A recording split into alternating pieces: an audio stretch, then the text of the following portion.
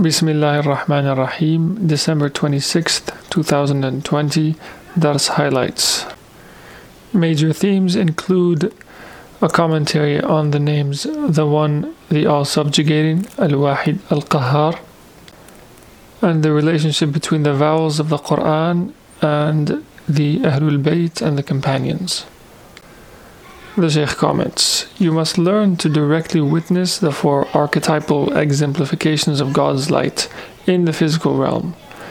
These four muthul, or archetypal representations of divine light, are the lamp, the niche, the glass, and the resplendent star. These themselves pertain to the spiritual realm, to the Malakūt, and you must witness them in all your affairs in the physical realm. In order to do so, you have to first realize that the forms of the here below that surround you are in and of themselves illusory. They are none other than exemplifications of that archetypal reality of God's light.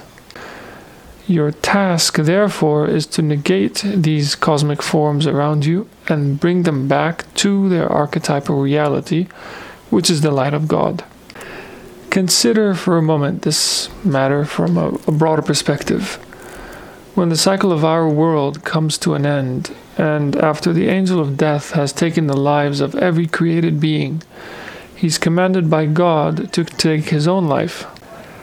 After which God proclaims, لِمَنِ الْمُلْكُ الْيَوْمِ لِلَّهِ الْوَاحِدِ الْقَهَّارِ, whose is the kingdom today? It is God's, the One, the All-Subjugating.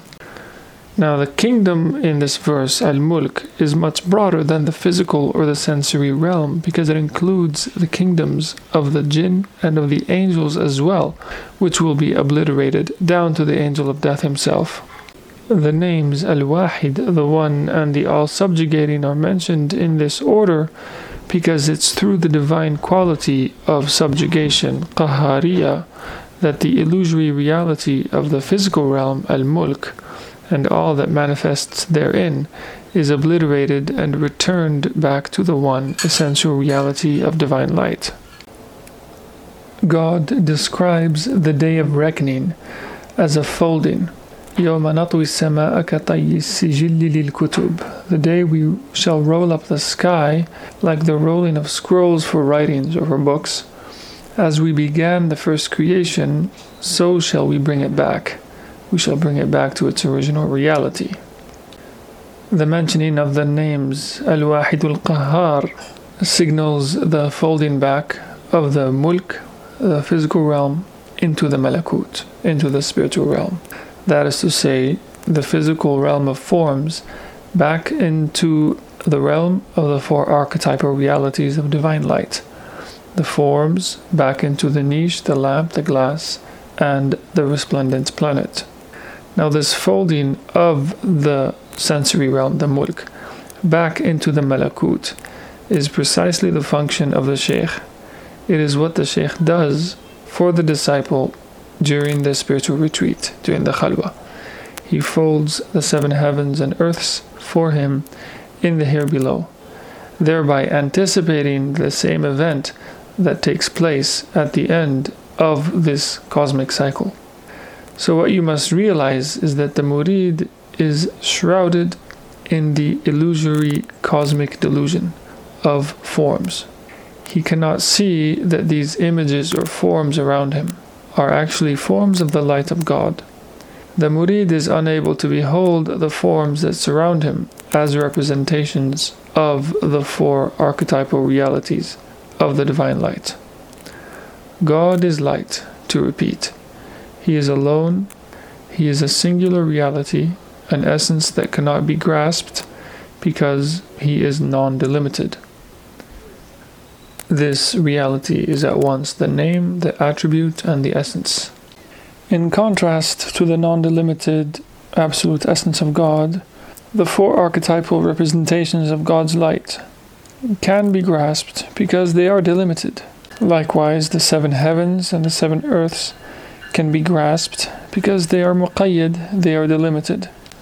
And everything within the realm of the seven heavens and earth are representations of the light of God. They are themselves an attribute of the attribute of light.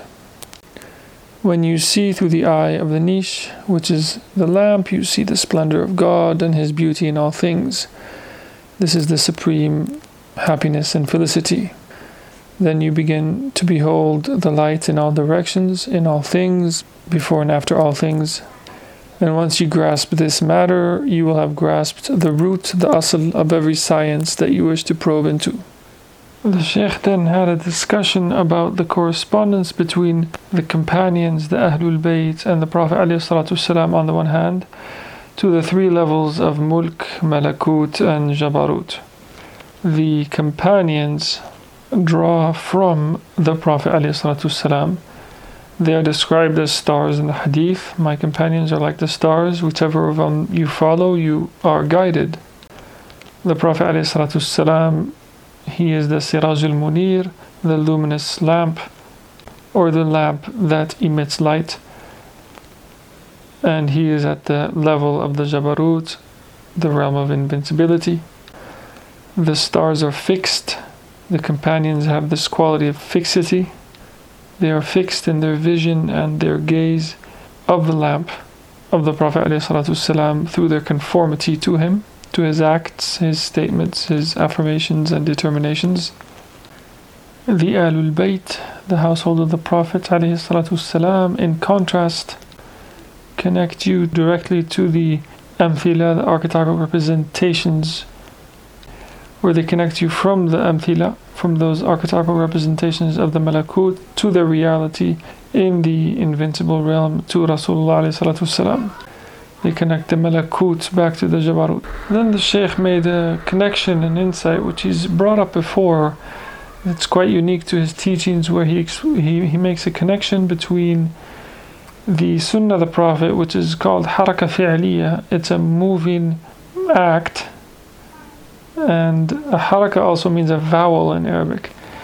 And the Shaykh made a link between the Prophet's sunnah, the haraka fi'liya, and the harakat, the vowels of the Arabic language that stand either above or beneath the line in the Quran, in the script.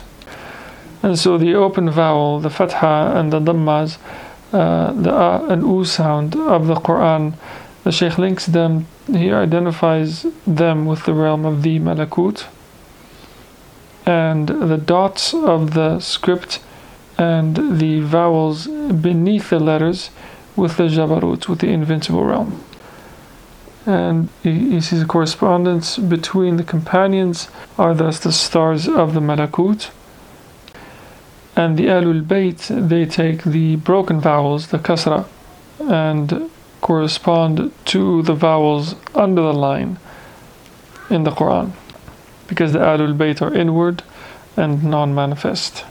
So they are identified with the dots and the broken vowels, the kasra, under the letters, because they break their own ego and abase themselves constantly and perpetually before God.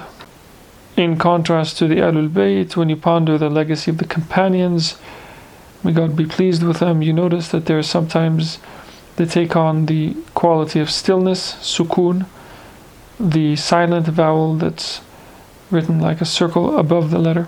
Sometimes they take on the quality of adversity or intensity, shidda, which is the emphatic vowel, the shadda, like written like a small scene. And sometimes the quality of a great opening, a fatha, which is the open vowel. The dots, however, of the script written under the text are identified with the Jabarut, and that's why we say that the dots under the divine name of the Basmala correspond to Ahlul Bayt.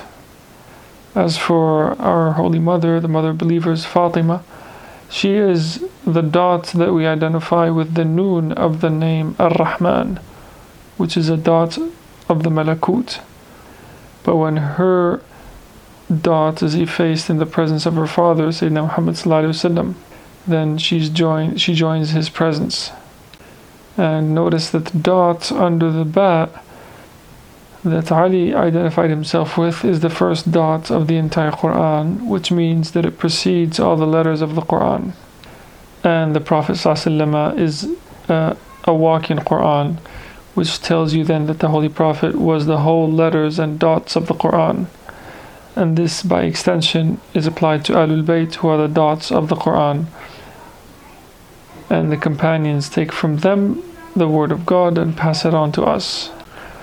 So from Ahlul Bayt, you take the entire Quran, because the dots of the Quran are the essences, the reality, the letters. And so we say that the Ahlul Bayt represent the essence of the Holy Book. And the Prophet ﷺ alludes to this when he says, "O Ali, your light is from mine and mine is from yours." The dot then brings the letter and its movement into manifestation. Allahumma salli ala Sayyidina Muhammadin wa ala ali Sayyidina Muhammad kama sallaita ala Sayyidina Ibrahim wa ala ali Sayyidina Ibrahim wa barik ala Sayyidina Muhammadin wa ala ali Sayyidina Muhammad kama barakta ala Sayyidina Ibrahim wa ala ali Sayyidina Ibrahim fil alameen innaka Hamidum Majid.